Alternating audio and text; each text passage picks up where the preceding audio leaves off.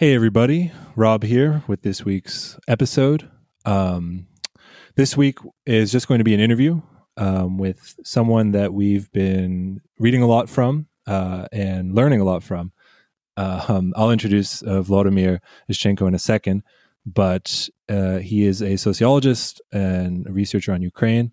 And his recent work and podcast appearances, especially his interview on The Dig, which we'll link to in the show notes, has been invaluable for us in helping understand the crisis in Ukraine. And Vladimir has provided not only like the nuances of what's going on in the crisis and the 2014 Maidan Revolution, but also a theoretical analysis, a general theory of Maidan revolutions, a Gramscian analysis of this escalating organic crisis that's going on in post-Soviet countries. And with the new reality of the Russian invasion and the now hot war, I think everyone's analysis is turning international. What does this mean for a new global economic order, possible nuclear war? And that's precisely why I want to turn to this more theoretical discussion, because Volodymyr and his colleague Oleg's analysis is using the situation in Ukraine and the ongoing crisis to analyze this broader phenomenon of recurring revolutionary moments which seem to change nothing or perhaps just lead to increased nationalism and war. So on that note, Vladimir, I would like to welcome you to Corner Shpeti. Yeah, thank you so much. So I guess we should just get right into it. I said in a few words my impression of your theory, but I'd like you to explain in your own words what is a deficient revolution, as you understand it, and what made the 2014 Maidan Revolution in Ukraine deficient? Yeah, let's start from the beginning. So, and now many academics who study revolutions, they debate one big question. What we observe now is the rise of the revolutions. The Arab Spring was one of them, but also the post-Soviet revolutions that became known as color revolutions, or we prefer to call them as Maidan revolutions for a reason. That's another thing, but also the revolutions in other parts of the world. And but at the same time, we see the increasing number of the revolutions, at least in the sense of the change of the government via massive popular mobilization. But we do not see the revolutionary changes, the fundamental changes of the social and political structures. So it's not even the difference between the social revolution that would change the class structure of the society, like the French Revolution in 1789, that started in 1799, or Russian Revolution of 1917, that both led to dramatic changes of the fundamental structures of the society, of those societies. But we also don't see even, quite often, we don't even see the change of the political institutions to claim that it is at least some kind of like a limited political revolution. Nothing like move from monarchy to a republic that, for example, happened in the English Revolution of the 17th century. In case of the post-Soviet revolutions, we see that basically almost nothing is changing. And that's a big question. We have more revolutions, but those revolutions are actually less and less revolutionary. And there is a big discussion what could actually explain this paradox.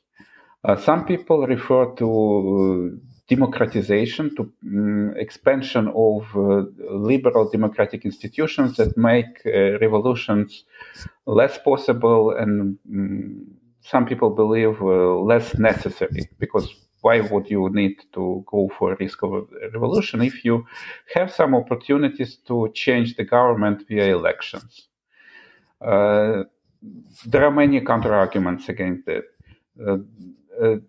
There is an argument in a forthcoming book by Mark Basinger, one of the very prominent political scientists, who actually calculated the rate of the increasing number of the revolutions. And he argues that perhaps this paradox may be explained by urbanization.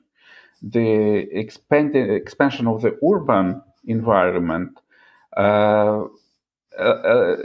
first it creates a concentration of power.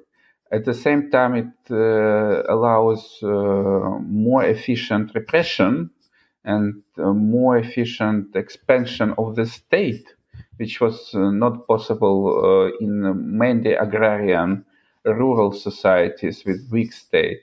And at the same time, it pushes the revolutionaries for specific tactics of changing the government, which would require a very rapid and massive mobilization of the people in the concentrated places. And that would require very broad coalitions, very vague claims. And in the end, it would lead also to mainly non-violent tactics. And for many people take it as something self-evident, as if the revolutionaries are relying on the non-violence, that would somehow require also very limited goals of the revolutions.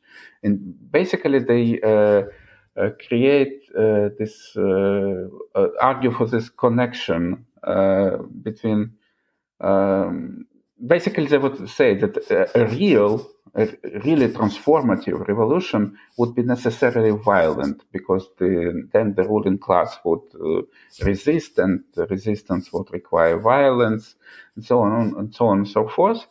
But we actually, within the context of this debate, we would rather claim that the limits of the transformative potential of contemporary revolutions lie not in the question of violence or non-violence, and not about democracy or urbanization, but rather in the crisis of counter-hegemony, the crisis of the capacity to lead, to create this connection of political, intellectual, and moral leadership for the revolutionary, for the participants of the revolutions. So, going back to why these revolutions are deficient, they're deficient precisely because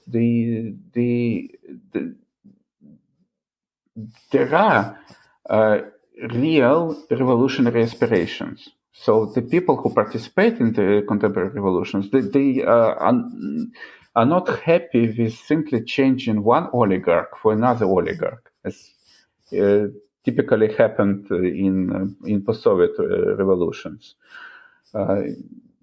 Like Ukrainian Euromaidan is a greatest example of that. When and not even the Euromaidan, but the previous Ukrainian revolution, because we had actually 3 revolutions in the course of one generation, in 1990, in 2004, and then in 2014. So the revolution of 2004, which was known as the Orange Revolution, toppled, basically it prevented an attempt to steal the elections by Viktor Yanukovych. But Viktor Yanukovych, just in 2 years, was invited as the prime minister in the post-revolutionary government by revolutionary leader Viktor Yushchenko, who became a president instead of Yanukovych. And in 5 years after so-called Orange Revolution, Yanukovych became the president of Ukraine. And then he was toppled the second time in 2014 during the Euromaidan revolution. But the the president who became who was elected after the Euromaidan revolution was one of the richest Ukrainian oligarchs, Petro Poroshenko. Despite the aspirations of the revolutionary participants, that they are actually protesting against this corrupt, cynical oligarchic system. So there are real revolutionary aspirations that the people are protesting for some fundamental change. But at the same time, these aspirations, those wishes are very poorly articulated on the level of very vague, very abstract slogans. Something like dignity, or freedom. These things could be interpreted in multiple ways. These are not the programs, these are not agendas for a revolutionary change. And the only more or less clearly defined claims that would really be at the same time unifying for most of the protesters are directed against the leader who they want to topple. So basically, the only thing that could unify the Euromaidan protesters was their disgust towards Yanukovych. But this is not sufficient for a vision of the revolutionary change. Next, why they are also deficient. The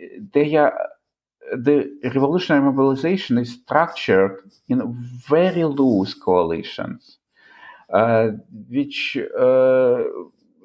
does not provide an organizational relation for organizing the different groups participating within the revolution in a more efficient, more formalized structures that would be at the same time necessary to push for fundamental changes after the revolutionary event is over.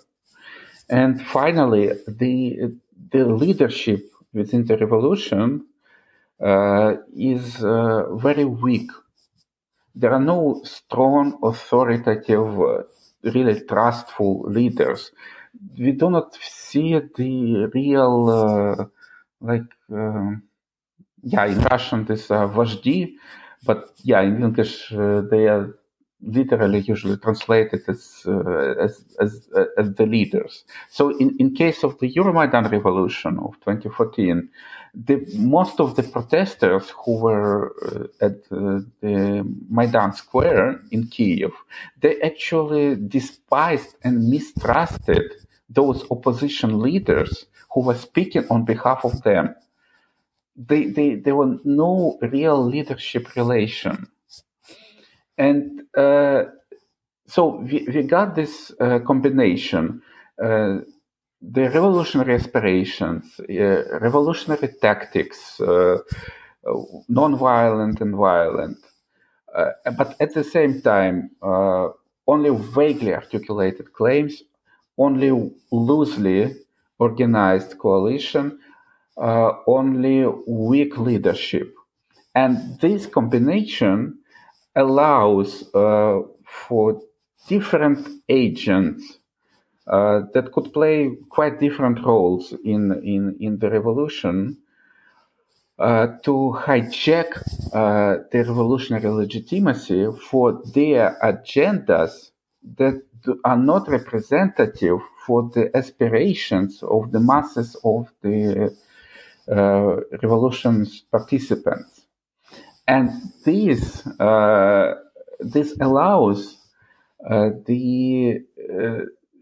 instead of solving the crisis of the representation, when the people do not see in the political elites their representatives and their leaders, their representatives of their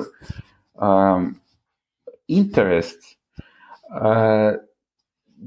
the revolution, instead of solving this crisis, it only reproduces the crisis and even intensifies the crisis of representation. So the agents that exploit the revolutionary legitimacy, they are also not representative for the majority of the revolutionary participants. And but they get more resources to promote their unpopular agendas, and in this way they only exacerbate the very crisis the revolution was supposed to be a reaction and solution to. That's quite a long answer. No, that's great. I want to pick up on two things in particular you mentioned: the crisis of counter hegemony and this problem of leadership. Because what comes to mind is your analysis of the Ukrainian left, specifically in 2014, and the fact that there was split, that there were progressive forces both in the Maidan uprising and in the anti-Maidan movements. Could you explain that dynamic? And because it seems like it draws out some of the problems you're talking about. Yeah, it draws because of not every political organization would be capable to hijack this revolutionary legitimacy. So, for example, why it was possible for the radical nationalists?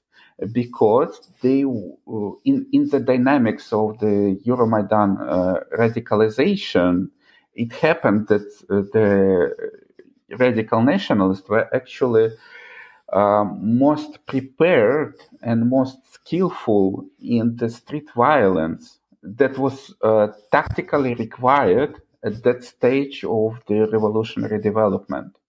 So they became so visible in the revolution for some good reasons. No other agent of the Euromaidan Lewis coalition was that effective in the radicalization and in the street violence. In case of the left organizations that indeed participated in Euromaidan, they could not provide for the Euromaidan anything really indispensable. So those organizations were very small. They were also quite disorganized. There was no real coordination among them. So unlike the radical nationalists who were capable to unite very quickly at the start of the revolution into a coalition that became known as the right sector, but in the beginning it was formed from the marginal far-right groups and parties, the left was disorganized. The left was small. The left was not really capable for violence. The left was not bringing any indispensable resources, unlike the professional NGO civil society, which was important for creating an international image for the Euromaidan revolution, or the opposition parties, which were very important in supplying the material resources, especially important at the stages of lower mobilization during quite long revolutionary event. The Euromaidan revolution lasted for about 3 months. And these were winter months, and winter is quite harsh in Ukraine, so it's not such a pleasure as to stay, for example, at Tahrir Square. So the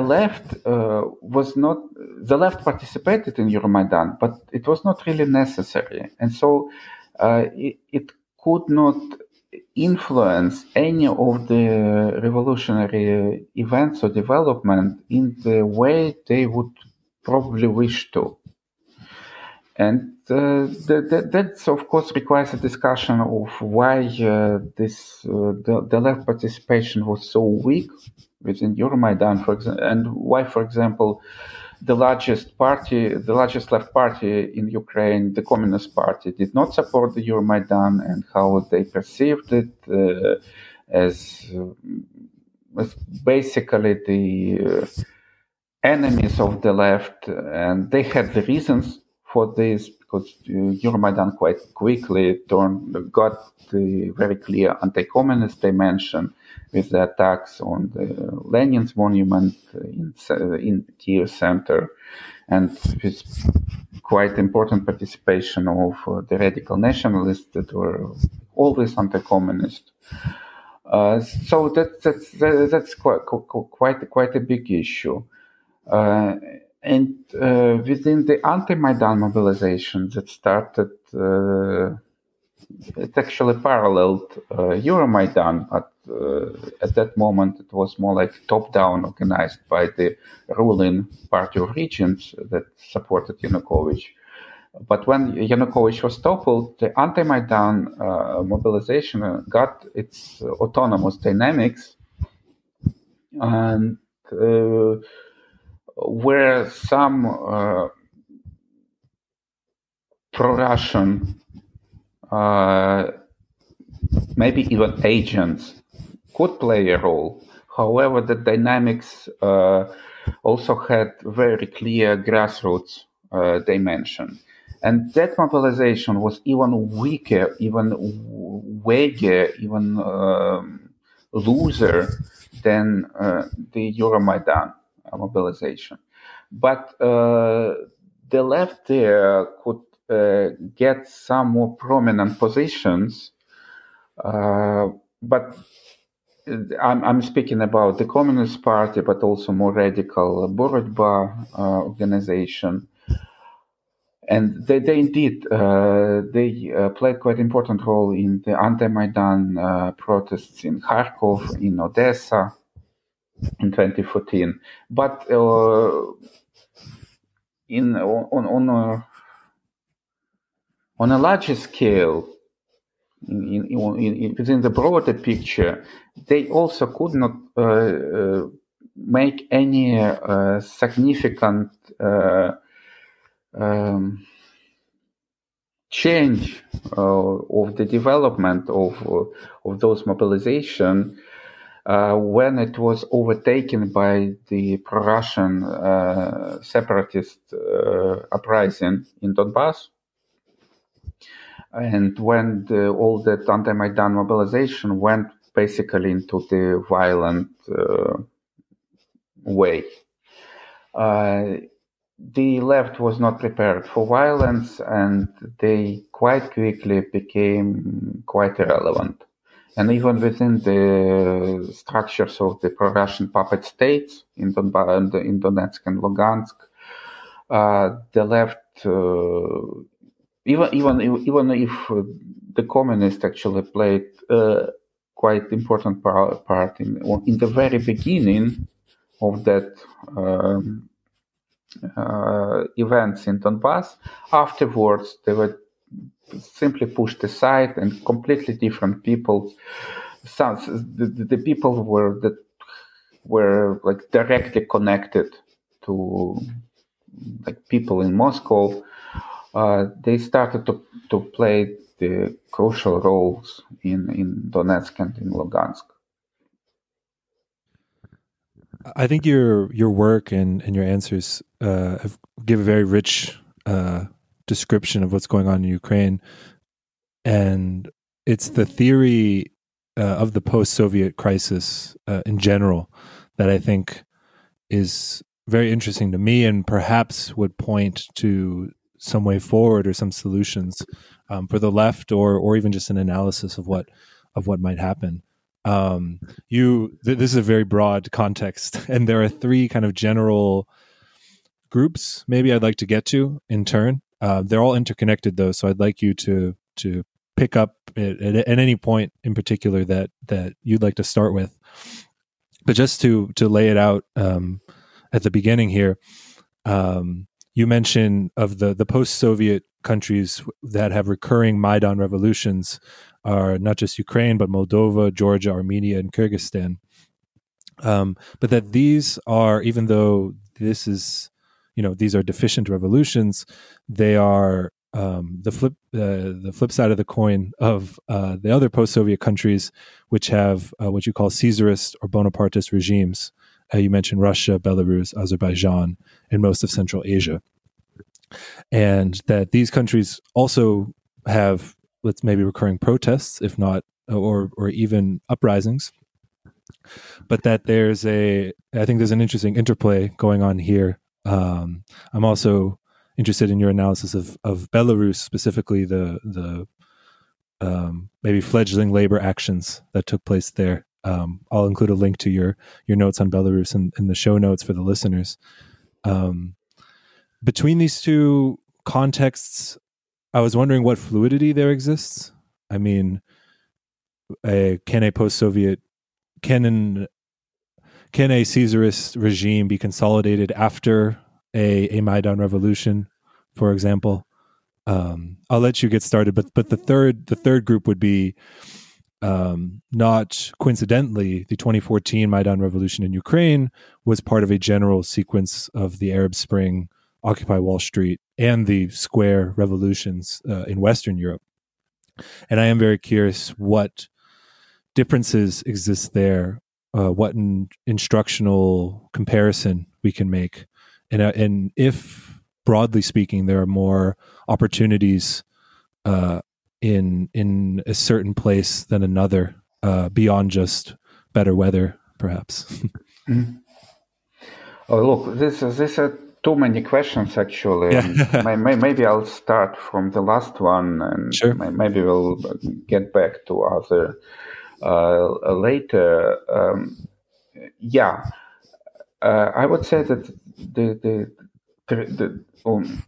in very abstract terms, there is a global crisis of hegemony.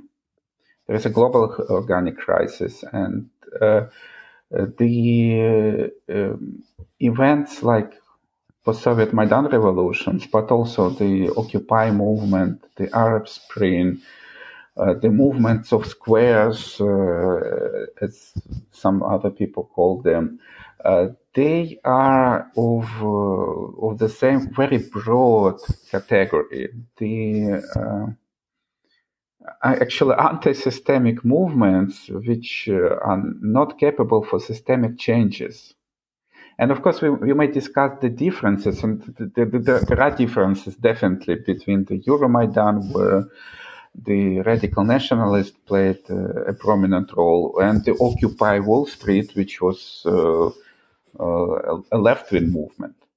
And we can go to the comparisons between post-Soviet Maidan revolutions and the Arab revolutions, finding definite differences.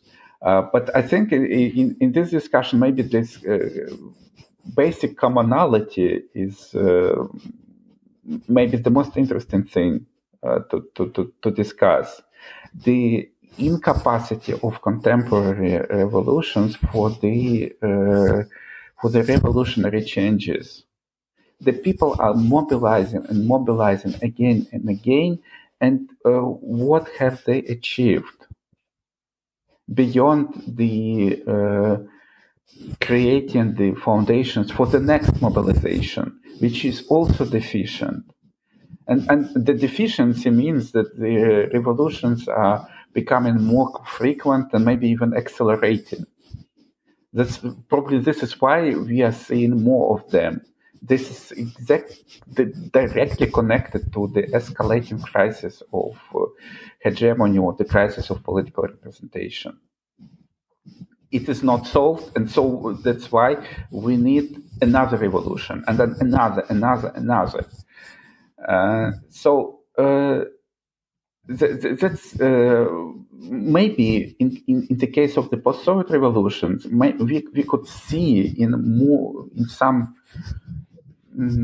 sharper way some of the very basic, very general processes that may be relevant for other parts of the world. And why it is precisely the post-Soviet revolutions? Because in case of the post-Soviet countries, this crisis of political representation could be in the deepest stage.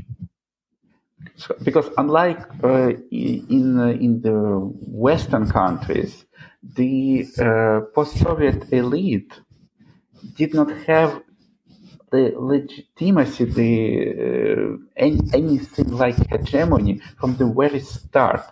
It emerged because the post-Soviet elite emerged in the process of very rapid, of arbitrary privatization of the state property during the Soviet collapse and chaotic disintegration of the Soviet state.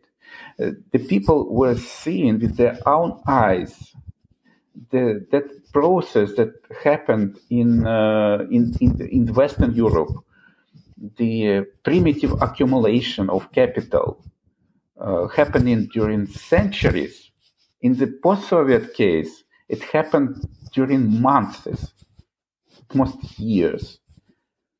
And something that became kind of like established and taken for granted in the Western countries, in the post-Soviet case, was happening on our eyes.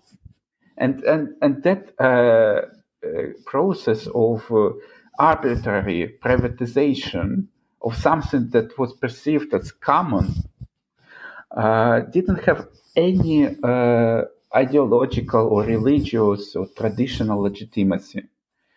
And that's why that process is still, after 30 years that passed since the Soviet collapse, there is still no popular support for large private property. It is still seen as a theft, as corruption. It's by default perceived that you simply cannot become rich in the countries like Ukraine or Russia without any illegal and illegitimate connections and exploitation of the state. So the large private property is still illegitimate, and that, of course, undermines the power of the ruling class. And not going to other reasons why this post-Soviet crisis of hegemony is so deep, but just to emphasize this point, perhaps in this situation and analyzing the post-Soviet revolutions, we would be capable to uncover some of the general basic processes that explain why the contemporary revolutions are so frequent and at the same time so unrevolutionary. I would like to I think that brings us to again, what you call I think the main deficient solution to this crisis of hegemony, which are the consolidated authoritarian regimes. Russia, in particular, is a very important player in all of this. So, how do those solutions, those deficient solutions to this crisis, relate to the revolutionary moments and potential, really, in the other post-Soviet countries? Is it, yeah. Yeah, I would not say it as a main, but as the alternative solution. Okay. So Caesarism is a conservative solution for the same crisis, but also a deficient solution because it simply conserves the crisis but does not actually resolve it. The leaders like Putin or Lukashenko, at least by this moment, and there could be some changes after and during the war, maybe we'll talk about that later, but before that, they actually could not claim the real hegemony within their own societies. The people who support them, it's a passive support, it's a passive consent, not an active, enthusiastic mobilization behind the ruling class. Putin and Lukashenko were capable simply to stop the post-Soviet disintegration, to unite some part of the elites, providing them some of the what's usually is discussed as corrupt selective benefits, repress other factions of the elites, dissenting oligarchs, the top of the post-Soviet civil societies, and also to give the large group of the society some stability. And this narrative of preventing the catastrophe, which is actually the core of the Gramscian definition of Caesarism, as a specific solution that prevents the catastrophe between the social forces that are struggling against each other to the death. But unlike in Gramscian cases of the 19th century and 20th century, there was the mobilized working class against strong capitalist class. In the post-Soviet case, this was a balance not of the strong powers, but of a balance of weakness.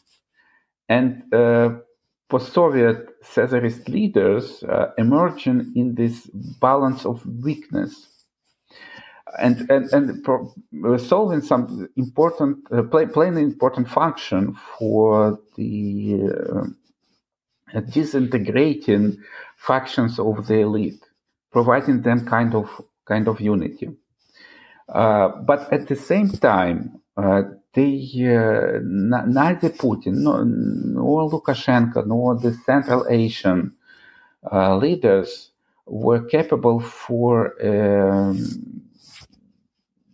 genuine mobilization of the active consent of the at least some of the subaltern classes. The people who support them with the motivation that it would be simply worse without Putin. What would happen if not him? If not Putin, then who? It actually sounds quite funny in Russian language. It's the same narrative of preventing catastrophe, preventing a threat. It's not a narrative of moving forward. It's not a narrative of progress. It's not a narrative of the modernization. And that's why the solution is also deficient. Simply conservation of the crisis. And in this way, it's kind of like complements the Maidan revolution deficient solution that instead of conserving, reproduces and escalates the crisis. And of course, they work. They get kind of like a mutual legitimation for each other. Putin might scare the Russian public with the consequences of Euromaidan. Look at Ukraine, what happened there. Do we want a Maidan revolution in our country? Of course not. And so there is no other choice as support me. The Maidan revolutionaries are, of course, exploiting the obvious cruelty and repressiveness of Putin's and Lukashenko's regimes. And of course, that now escalated to this bloody aggression against Ukraine for legitimating the Maidan mobilizations and post-Maidan transformations, like actually lack of transformations, because it's good that we've toppled Yanukovych, because he could become something like a Putin in Ukraine, even though the actual revolutionary results are so deficient, are so weak in comparison to the initial aspirations. The other example you meant or you mentioned in your work of the Maidan, maybe as a boogeyman or something, is in Belarus and the uprisings, the recent uprisings there. And I want to return to it because you commented on the labor unrest. And if I can read from your notes, you say that it is a major development and something truly unprecedented in the context of post-Soviet anti-governmental protests and revolutions. And you go on to describe the limitations of this labor unrest, the fact that the major unions and the labor leadership is works with the state and so on.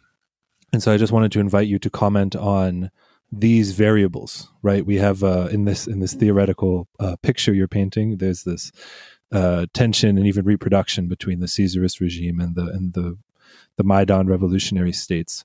And I'm wondering I would certainly like to come back to it at the end, but whether in Belarus or in other countries, in these other recurrent revolutionary moments, are there certain variables of interest to you, whether it's labor or something else? Yeah, the Belarusian protests of 2020, which failed to topple Lukashenko or prevent him to steal the elections. That more like precise way to phrase it. And they were indeed somewhat unique in the role of the worker strikes. In comparison to other Maidan revolutions in the post-Soviet countries, where the role of workers was negligible, as well as in Euromaidan revolution, where precisely the incapacity to organize a political strike against Yanukovych created contributed to the dynamics of violent radicalization. There was no other way to topple Yanukovych besides going violent at some moment. But again, in Belarusian case, there was indeed a larger workers' participation, and it requires actually a very more detailed analysis why exactly the Belarusian labor was more active. And one of the explanations, which might be superficial, but I think it captures part of the story, is that actually the limits of Belarusian post-Soviet transformation, when Lukashenko was capable to preserve the Soviet large enterprises with the same workers' collectives and preventing their destruction and stealing by the oligarchs, like happened in Ukraine, that actually could contribute to the capacity of Belarusian workers for the mobilization in the opposition protests in 2020. But the scale of the workers' participation was unprecedented, but at the same time, the workers also were failing to articulate the workers' claims, the workers' demands in the anti-Lukashenko protests.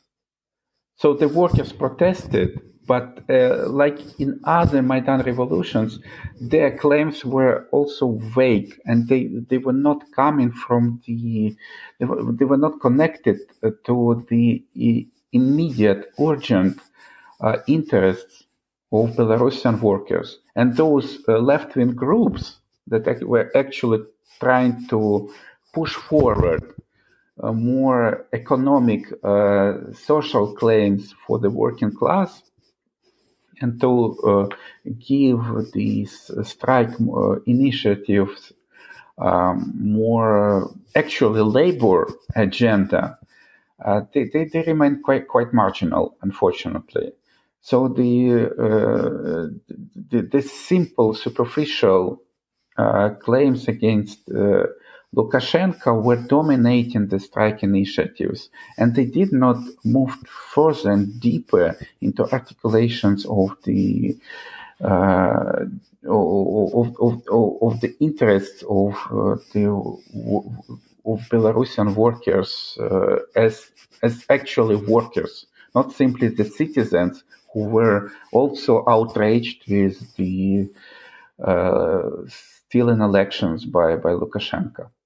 And just the Belarusian case is also very interesting about this mutual dynamics of Caesarism and Maidan revolutions, because it also shows that those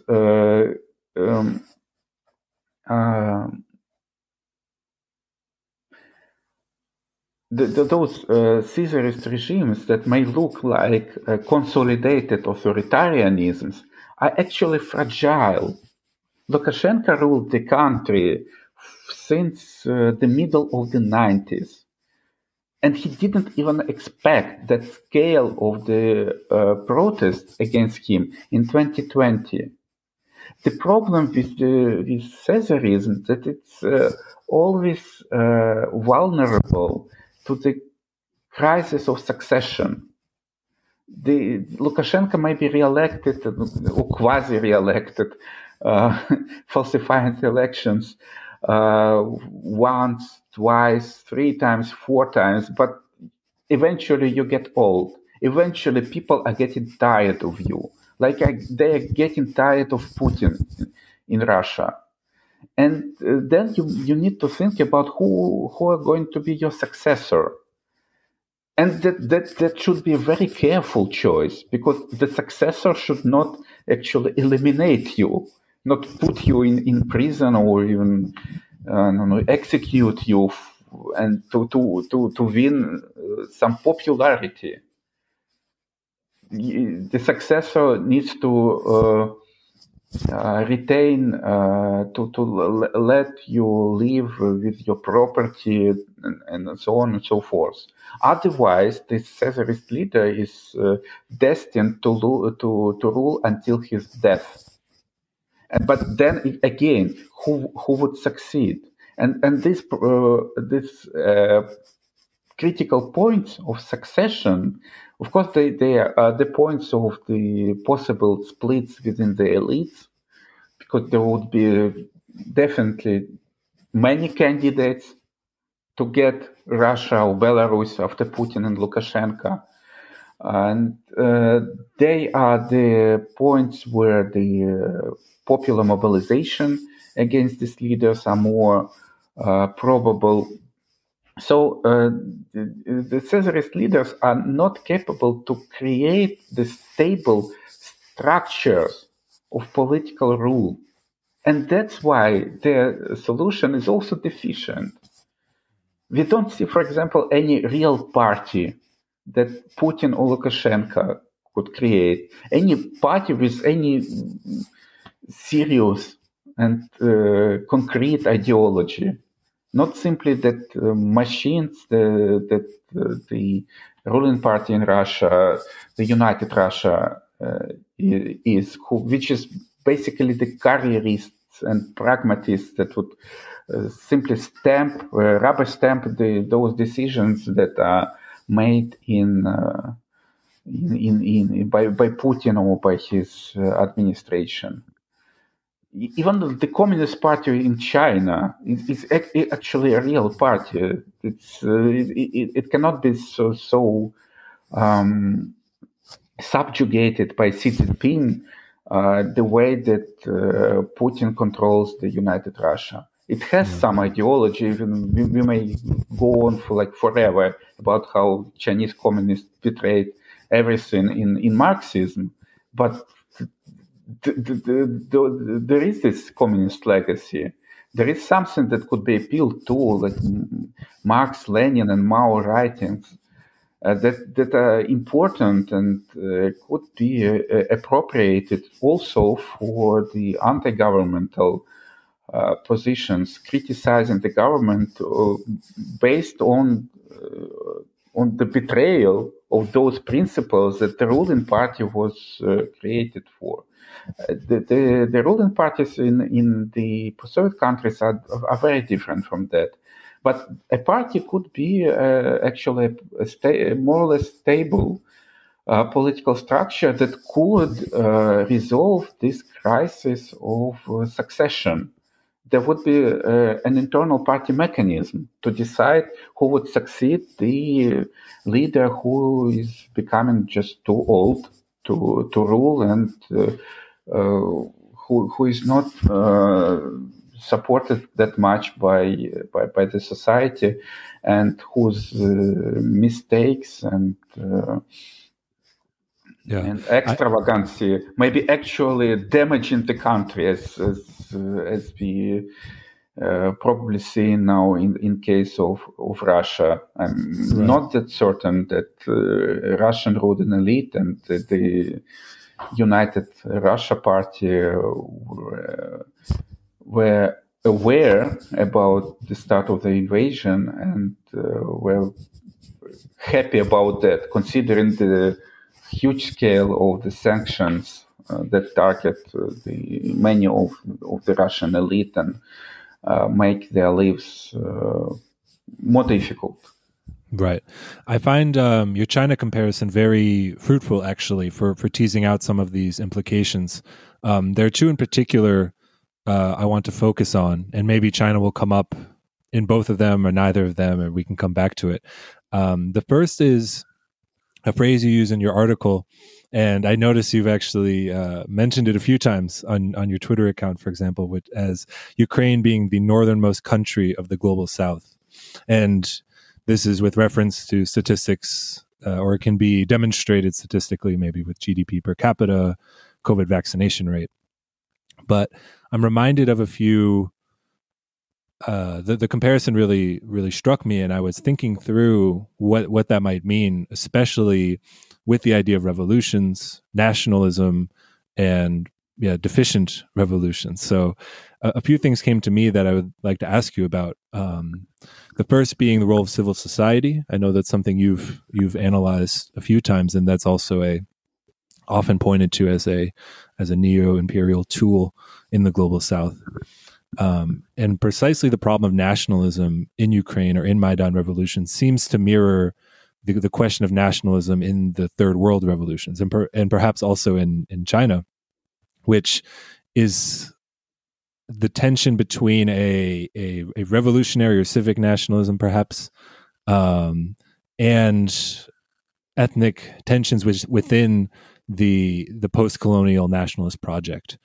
And now, just while we're talking, there also seems to me, I would like to tease out your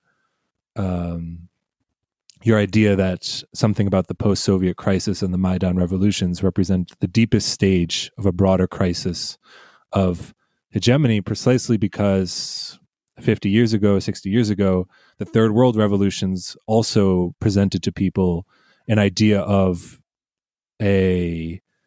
representing maybe the vanguard of a broader movement, or something about again the deepest stage of a world crisis. There's a lot there, so I invite you to comment however you'd like. Yeah, again, that's quite a lot, and just I'll start probably from the last question, from the comparison with the third world revolutions. The third world revolutions were actually quite different from Euromaidan, and they were led by the vanguard parties that could claim leadership over some significant social groups, usually peasants in case of the third world. They were violent. The contemporary revolutions more rely on the non-violence at least the unarmed violence. The Third World revolutionaries were sometimes even strategized as guerrilla wars, specifically by Che Guevara. And they actually led, in case of their success, to some fundamental changes. Cuba transformed fundamentally after toppling Batista government. Nicaragua as well, and China, of course. This was a great socially transformative revolution, quite bloody, but also the results were very significant. It doesn't say that, I'm not saying that the real revolutions would necessarily and need to be necessarily so bloody as the Russian Revolution or Chinese Revolution. Of course, we need to make everything possible to prevent the horrors of Gulag or Maoist China. But at the same time, we actually need to think how a socially transformative revolution would be possible in the contemporary urbanized society with at least semblance of liberal democratic institutions. Maybe undermined, but still, if the people can vote to change the power, they would rather vote instead of going for a risky revolutionary transformation. So it's actually a very Gramscian question when he discussed the war of maneuver, the war of position.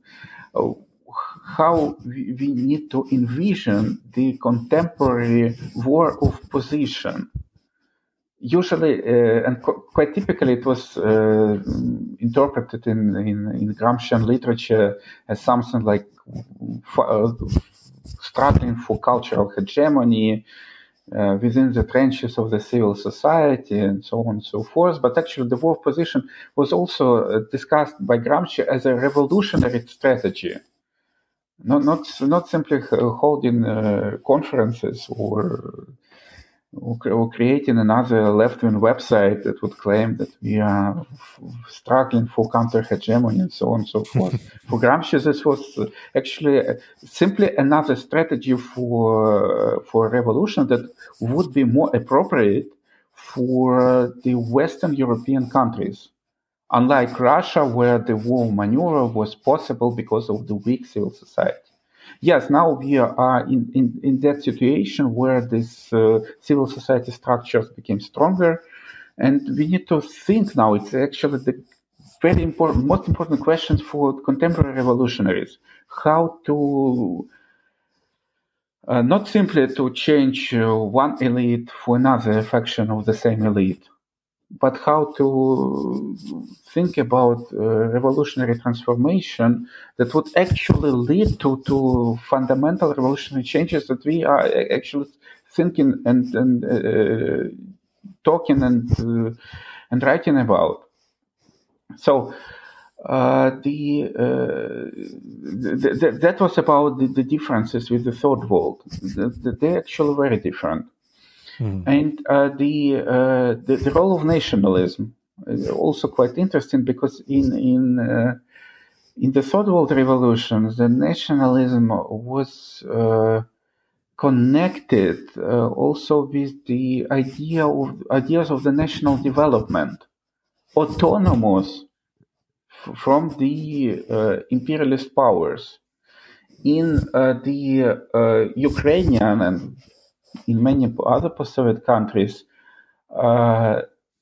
do we really see a progressive nationalism that would actually have a progressive development project for Ukrainian nation? And here it is directed against Russia, and Russia is a reactionary power. But what is suggested instead? And here we see actually something very, very interesting when the interests of the imperialist power, the United States, it's actually perceived as simply indistinguishable from the Ukrainian interests, and the professional civil society, often funded by the Western foundations and other Western donors, it plays the role of kind of like intellectuals in this hegemonic articulation. So what's best for the United States is at the same time is best for Ukraine, and that's why we've seen so little criticism of the institutions of dependency that were created after the post-Maidan, after the Euromaidan revolution, with the foreign citizens in the important positions of the control and audit and monitoring bodies overseeing the work of the state institutions in Ukraine, when Biden could call Poroshenko and demand him to fire a Ukrainian general prosecutor because he was corrupt. And in the United States, it was instrumentalized by Trump into that Burisma and Hunter Biden story for his electoral purposes. But nobody, quite a few people questioned that even if Joe Biden was acting in the interests of the United States, was it actually in the interests of Ukraine? I mean, in the interests of the United States, not in his personal interests within that conspiracy story about Hunter Biden. Right. But and here we see that this U.S. and Ukraine interests are seen as something the same. That's actually what hegemony actually presupposes. When the interests of the elite are seen as at the same with the interest of those groups that they rule over. And but the problem is that this perception of the identity of the interest was not actually taken by other. And sometimes even by most people within Ukrainian society, at least before this bloody war started, that of course changes everything. But according to the polls in 2020, for example, most Ukrainians were actually quite critical about the role of the United States in Ukrainian politics, and they understood that they play quite a big role, and that role may not be necessarily in the interests of Ukrainian nation as such. Yeah, you began your answer about nationalism and actually quite conveniently ended with the role of this civil society and this identification of elites, whether it's the United States or Ukraine. So, I thank you for that. That was very productive. I want to return to a few of those points, but you reminded me of the other implication I wanted to tease out, which is of the periodization you propose or touch upon in your article. Just to quote from you here, one of the implications of your thesis is that the fall of the Soviet Union was, quote, not an event of particular rupture, and that the ongoing crisis stretches back to, quote, the degraded Soviet structures that have been declining since the end of the 1960s and have not been replaced by any stable modern structures since then. There's a lot to unpack there, and I always ask you multi-part questions, but I really like the answers, so I'm going to do it again. And I would like you to comment on what that periodization that you lay out here proposes for not only the 1989 to 91 revolutions, if they are, how what that means for both the Maidan revolutions, how they relate to the 89 revolutions. Are they just the same process of a deepening crisis? Can we identify significant differences? Are there no particular ruptures, perhaps until the war? And then the flip side of that is, what are the implications for the post-Stalin thaw of the 50s and 60s? And what I'm very curious about, what if that was a different era or before the current crisis, what perhaps can we learn from looking back to that period, which is exactly when these third world revolutions were unfolding? Yeah, okay. Let me start from the end with the post-Stalin thaw. It was actually a very important period when there was a partial liberalization, which, however, didn't go that far. It could and perhaps should have go. And at the same time, it was a period of massive enthusiasm and massive mobilization of the Soviet citizens. It's actually very well analyzed in a very well known book by Russian sociologist Georgy Derlugyan, The Secret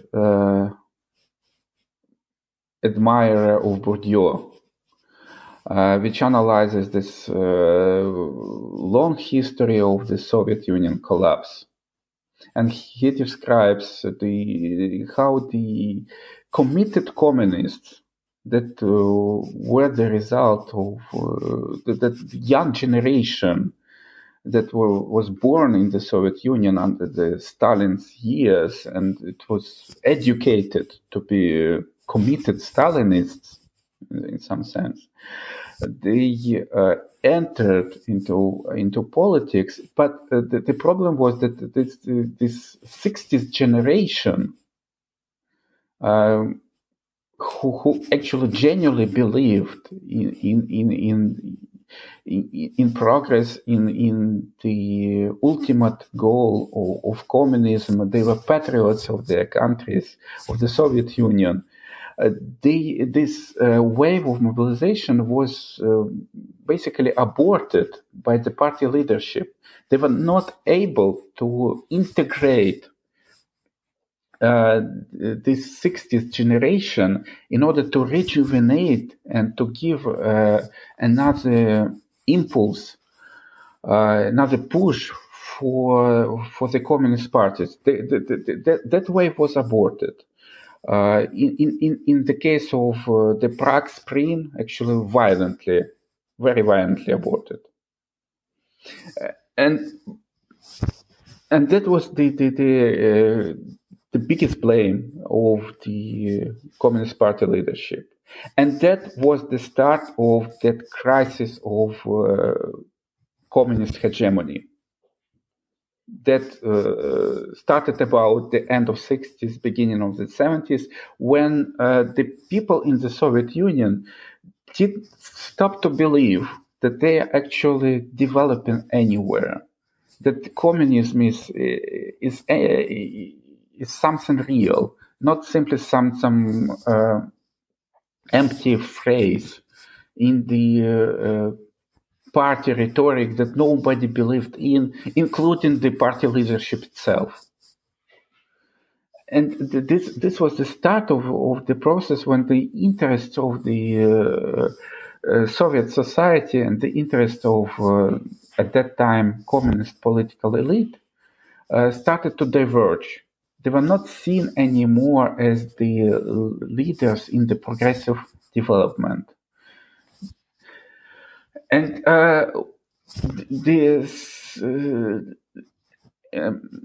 and it had different applications. The very ruling elite started to fragment. It was not possible to institutionalize this fragmentation. However, on the informal level, it started to develop to some significant scale already in the 1970s, in the 1980s. And these informal structures actually predetermined some of the lines how the post-Soviet disintegration was going on. And the Soviet collapse itself, the dissolution of the Soviet Union, was indeed not that ruptural. If you look in the longer time scale, so the 1989 had some revolutionary dimension, primarily in the Eastern Europe. It's quite questionable, actually, to see whether there was a real revolution happening in the 1991 in the Soviet Union. Okay, in the Ukrainian case, we discussed it, the 1990 mobilizations as a revolution on granite. When first the students started a hunger strike for Ukrainian independence and to change the prime minister, and that quite quickly they became supported by quite large masses of then Soviet Ukraine, and then Soviet Ukrainian leadership made some concessions to them. So they indeed changed the prime minister, but most of the students' demands were actually not fulfilled, but actually talked away. But what we would see actually the continuity before and after the Soviet collapse. So there was not even the change of the ruling elite, at least in the initial years. The leader of the Soviet Ukraine, Leonid Kravchuk, was elected as the first Ukrainian president. And in a matter of months, he turned from a communist to a kind of like a moderate nationalist. And that was a perception by a large part of Ukrainian population that it was simply something like the old communist elites that we were tired of. They're now simply changing the clothes and turning into supporters of Ukrainian independence and starting to speak about market reforms, democracy, and so on and so forth. But these are the same people who are now exploiting the new opportunities to privatize the state property and to become rich.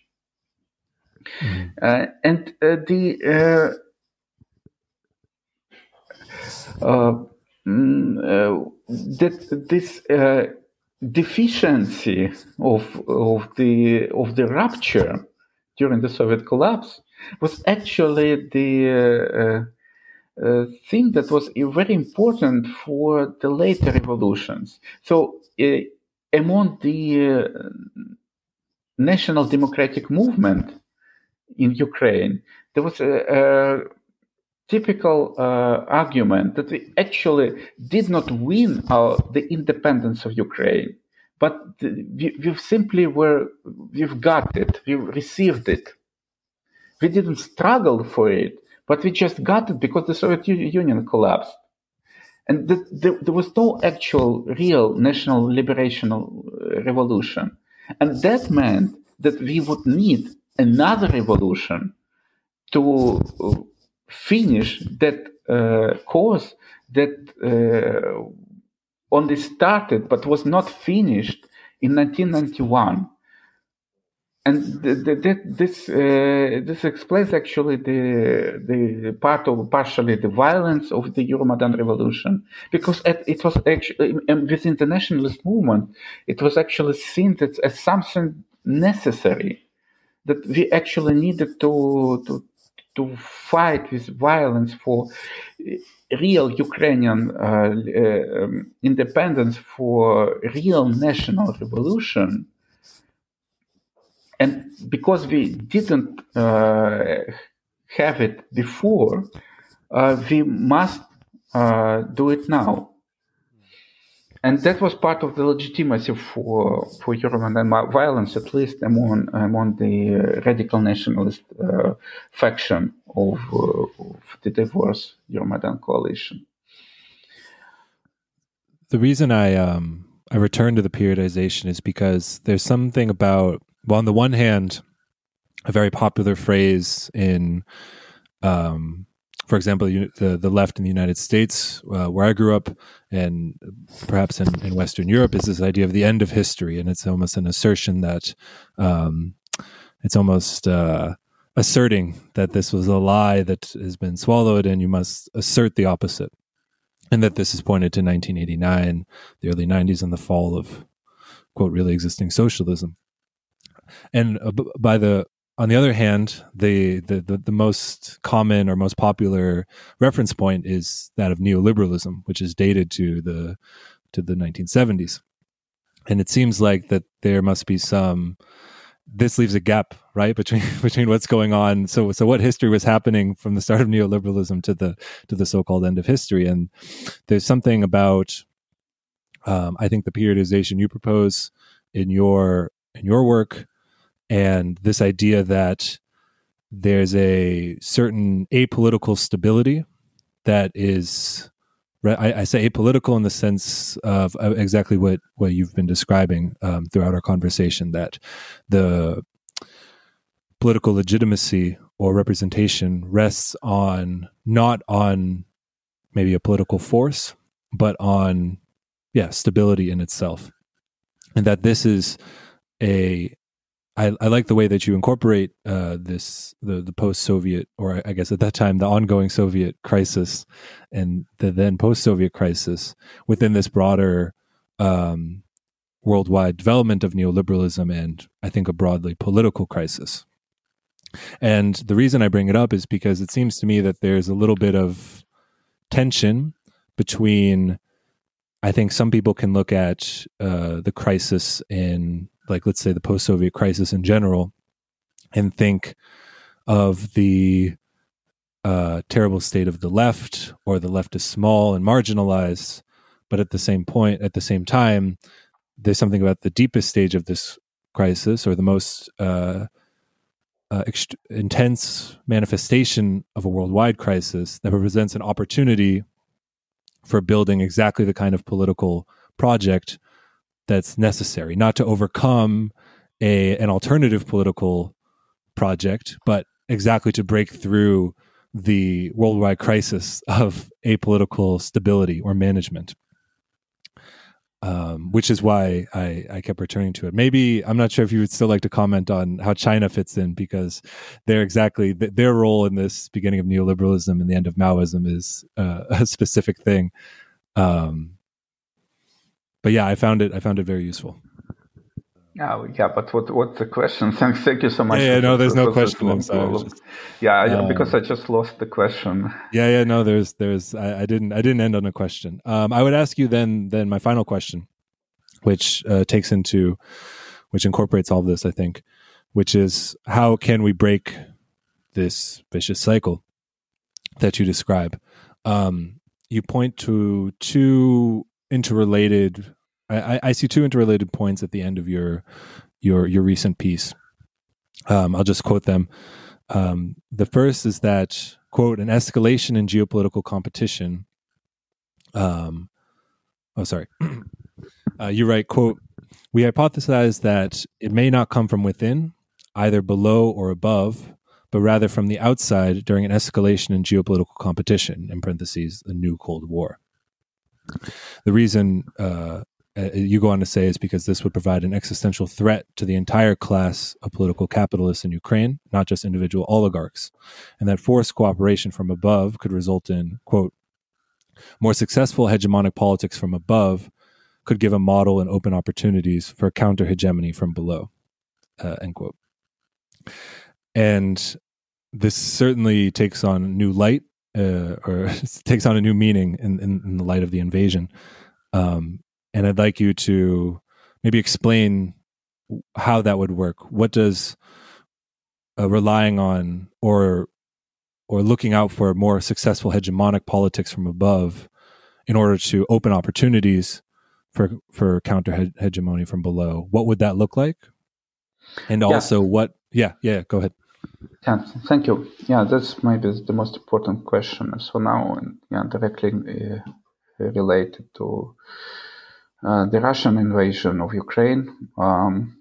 So what we meant about insufficiency of the solutions from below and from above, that some people, for example, believe that although the formal civil society is weak in post-Soviet countries, these professional NGOs that very much dependent on the external sources of funding and not capable to mobilize large groups of Ukrainians, of post-Soviet societies in general, that if you don't stick to these professional NGOs part, but look at the various informal initiatives that unite the citizens around some local problems, and that, of course, there are many of them, and there may be even a growing number of them, that maybe this is something, a way forward, that people are in that or another way gathering together, they starting to discuss common problems, they starting to politicize, and that's one of the typical explanations where a different kind of politics may emerge in post-Soviet countries.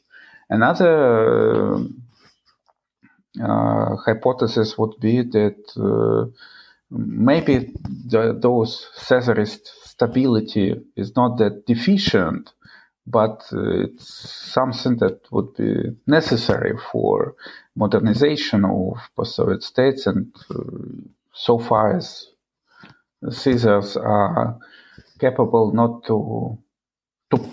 to prevent further escalation of the crisis, they are actually playing some progressive role. In both these answers, there is a common assumption that there is a background process of post-Soviet modernization. That's actually both answers share an actual anti-communist assumption that the Soviet modernization was somewhat deficient, was somewhat insufficient or wrong, because it failed after all, actually. But what we've seen in the post-Soviet period was not actually a different kind of modernization, but mainly demodernization, destruction of the Soviet achievements. And nothing really no alternative on that scale that could substitute the failed Soviet project. Nothing of that emerged, and this is the ABC definition of the organic crisis. The old has died, but the new has not born.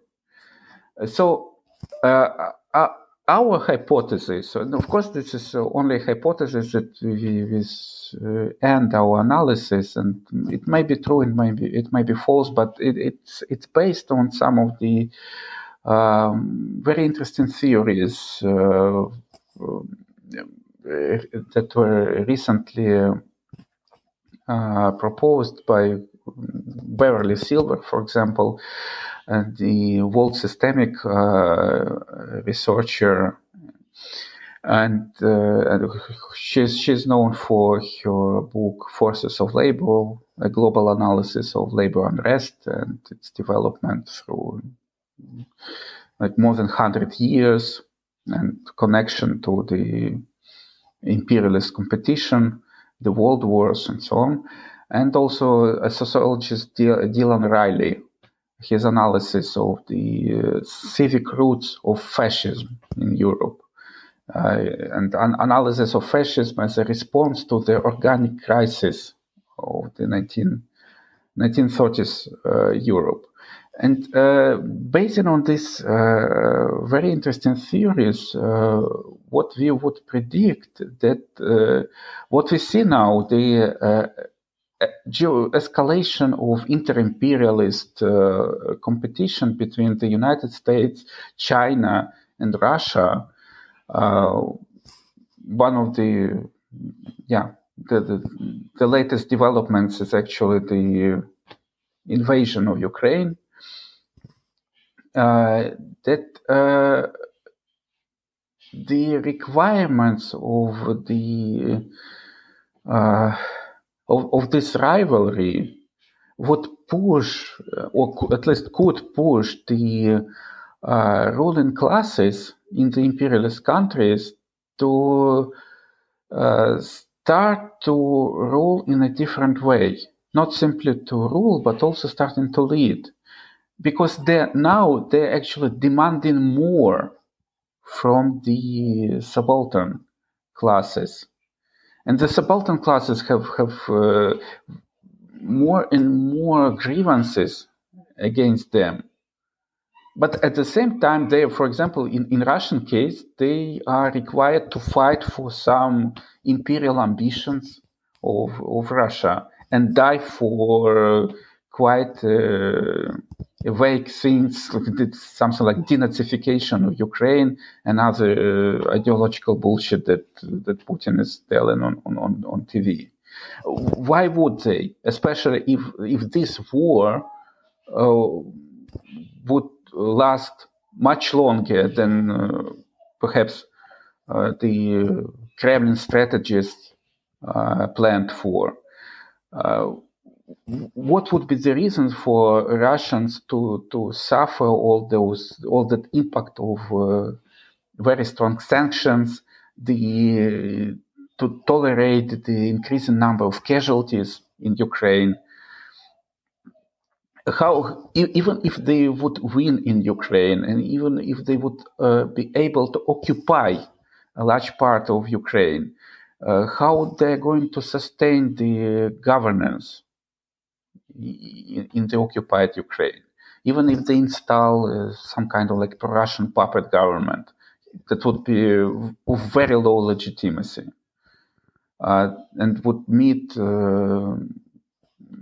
not only armed resistance, but probably very regular and strong unarmed mobilizations. Because it's even difficult to think which group within Ukrainian society would win from Russian occupation. It just makes the life worse for everyone in Ukraine. So our reasoning is that in this case, Russian government would simply collapse, and Putin made the gravest mistake in his life with this invasion, and he would be removed either in the massive protests in Russian society, but maybe more probably by an elite coup d'etat against him, in case he would be defeated in Ukraine, or that the impact of sanctions would be that harsh. Or the very political order in Russia must change, and to move to something like an attempt for a genuine solution for the crisis of hegemony, for a conservative hegemonic project that would combine, at least partially, the interests of the post-Soviet elites with the interests of the subaltern classes in post-Soviet societies. And that would create an opportunity finally for stronger counter-hegemonic projects from below, from the subaltern classes. And we've seen before in the history of the 20th and of the 19th century that the moments of the most intense inter-imperialist competition during and after the First World War, during and after the Second World War, they led afterwards to the greatest expansion in the interests of the working classes. So the working classes in Western Europe won the 8 hours day after the First World War, after they suffered so much in that bloodshed. And the welfare state in Europe was built after the Second World War. After, even larger bloodshed. And so so far as the post-Soviet ruling elites would try to not simply to rule the way they used to, with non-ideological, cynical, pragmatic politics that nobody actually believes in that bullshit of denazification and so on. But if they would be pushed to start ruling in a different way, that would create an opportunity for the counter-hegemonic project from below that would address that gap between the hegemonic claims of the ruling elite and the reality. And maybe Russia, or even the larger post-Soviet space, would become again a birthplace of another great social revolution of the 21st century, as it happened in the beginning of the 20th century in 1917, that provided a model for many greatly transformative social revolutions in the Third World that dominated the history of the 20th century. I don't know a better place to leave it. So we'll leave it right there. I certainly, with that, I want to thank you again for your time and for your work. I, and I'm sure the others at Cornish Beti, wish you and yours the best. And we will have information in the show notes for people who want to read your academic work or follow you on Twitter. And I believe on Facebook you're also quite active. Yes, indeed, on Facebook, Twitter, and academically too. Thank you so much. That was a very interesting conversation, and I enjoyed it a lot, and it helped to sharpen some of my arguments. Sure, very fruitful for me, and I hope for our listeners too.